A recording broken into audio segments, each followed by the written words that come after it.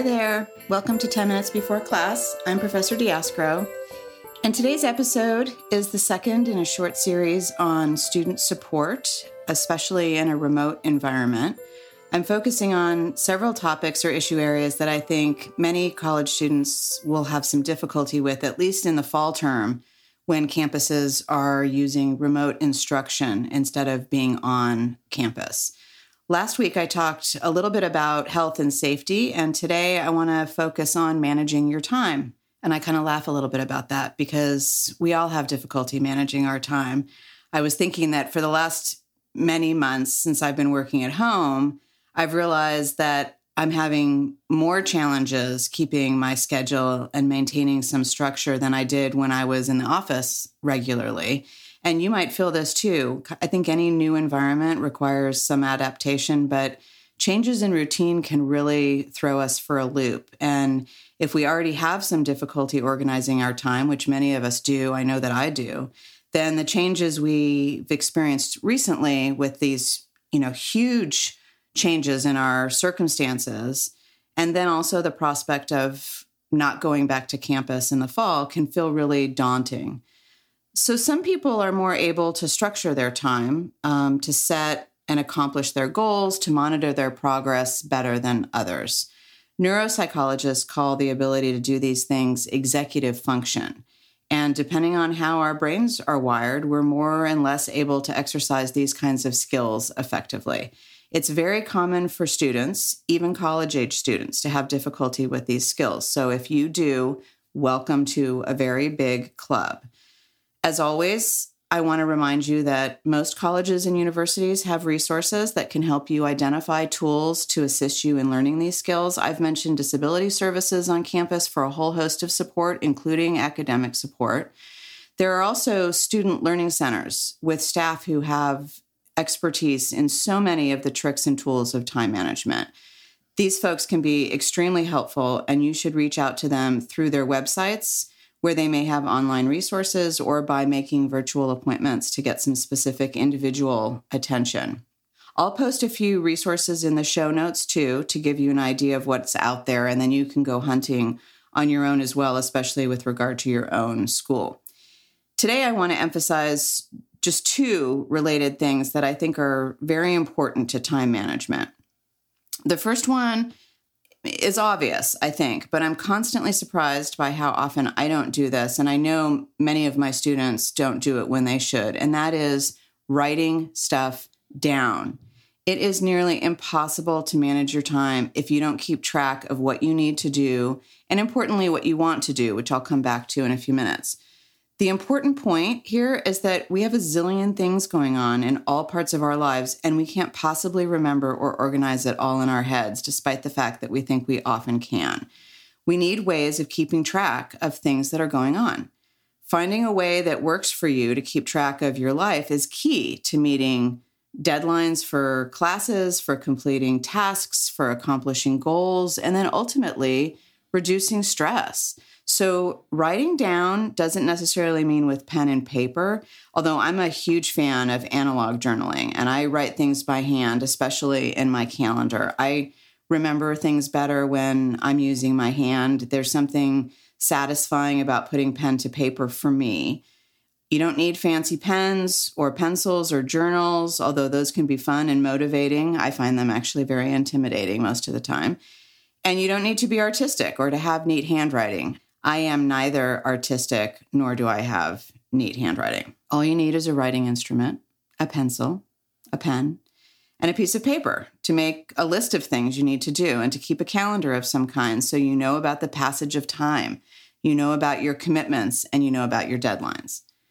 Of course, these days, and that makes me sound so old when I say that, these days, digital scheduling is popular and so very easy. So you've got a calendar of some kind on your phone or device, but you can also buy fancier apps. There's probably a free reminder app on your device too, and then you can buy fancier reminder apps as well. There's a whole host of paid apps that you can use in a variety of ways to keep your schedule. Some are specific even to students and to academics more generally. One that I found recently is called iHomework.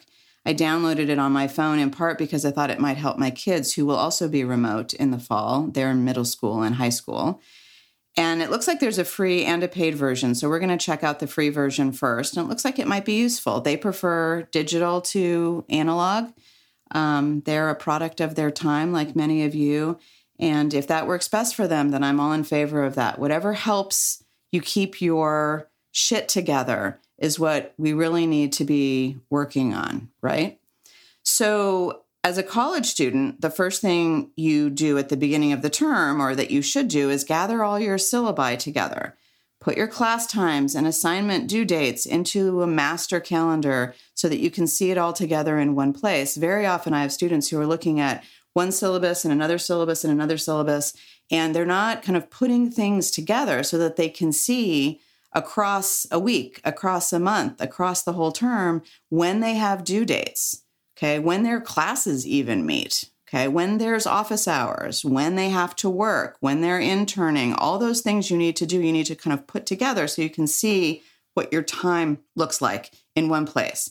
If this seems obvious to you, good for you, but I can't tell you how many students I've known over the years who barely read their syllabi, so that's one problem, let alone record all of what they need to do in a central space.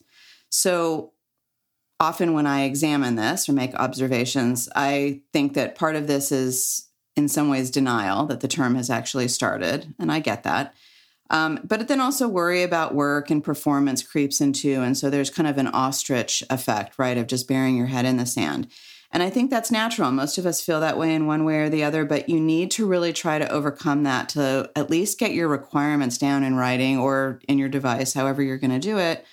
I think ultimately that'll help reduce some of the anxiety you feel. It's not going to necessarily make you do, perfect work in your classes, but it will keep you organized, and you'll know what's coming. And I think that is really important. Making lists of things you need to do each day, each week, month, not only helps you get stuff done, but it's also a cool reminder of how much you've accomplished. I've been known to add things to my list at the end of the day after they're done that I didn't get to putting on my list at the beginning of the day because I was either too busy or didn't know I was going to end up doing them. And then I get to mark them off. And it's totally satisfying to find yourself kind of putting in those check marks. It makes you realize, I did get some stuff done. And it's kind of a psychological boost. So it's a little trick. Little mind trick that can really help you. And when you're learning how to keep track of your time, that can be really helpful. So just because you're young and you believe you can remember everything in your head doesn't mean that you can do this effectively. At some point, you will lose track of all the stuff, and that will stink. That contributes to forgotten assignments, missed deadlines, doing things at the last minute, doing a shoddy job. That leads to stress, feeling inadequate, like you're underperforming, and not because you're not able to get your stuff done. I mean, it's not because you're not capable. It's not because of your intellectual abilities. It's often because you're not good at organizing your time and you're not managing your time well. And these things can be learned. It's hard. It's not easy. It will not happen overnight, but they can be learned. Okay, so the second thing is related to writing school stuff down and keeping an academic schedule. But it is to write down the other stuff in your life too. It has taken me years to learn this. Work can be overwhelming under the best of circumstances. When we are overburdened with work, school, professional, whatever other work things that we need to do, we often ignore the other things in our lives, or we diminish their importance. And we really need to fight that inclination. Most of us need other things in our lives, however small they may be or they may feel at any particular time. And those things often don't get done if they aren't planned, which means writing them down as you would the other things that you need and want to do.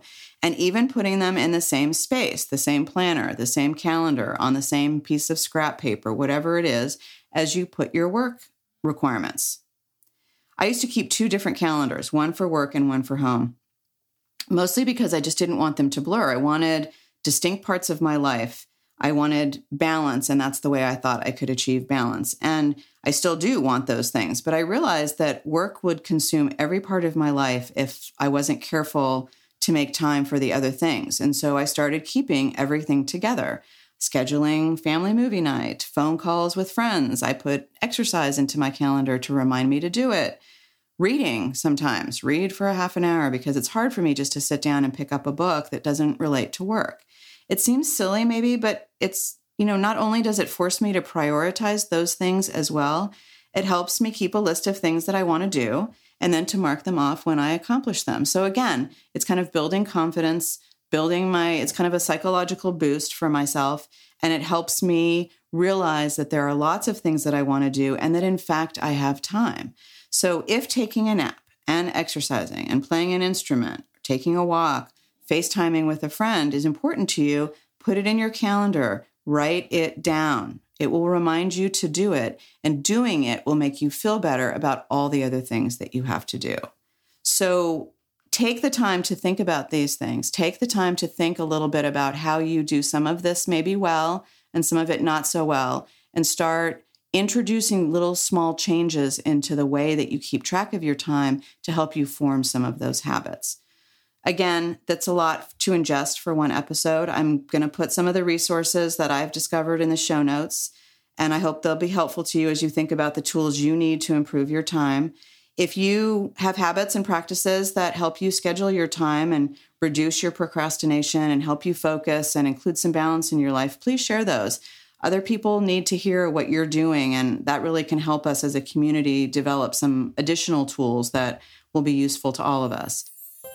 Next week, I'll focus on another aspect of student support, and I hope you tune in then. As always, leave a review or a rating where you listen to your podcasts, and until next week, be safe and be well.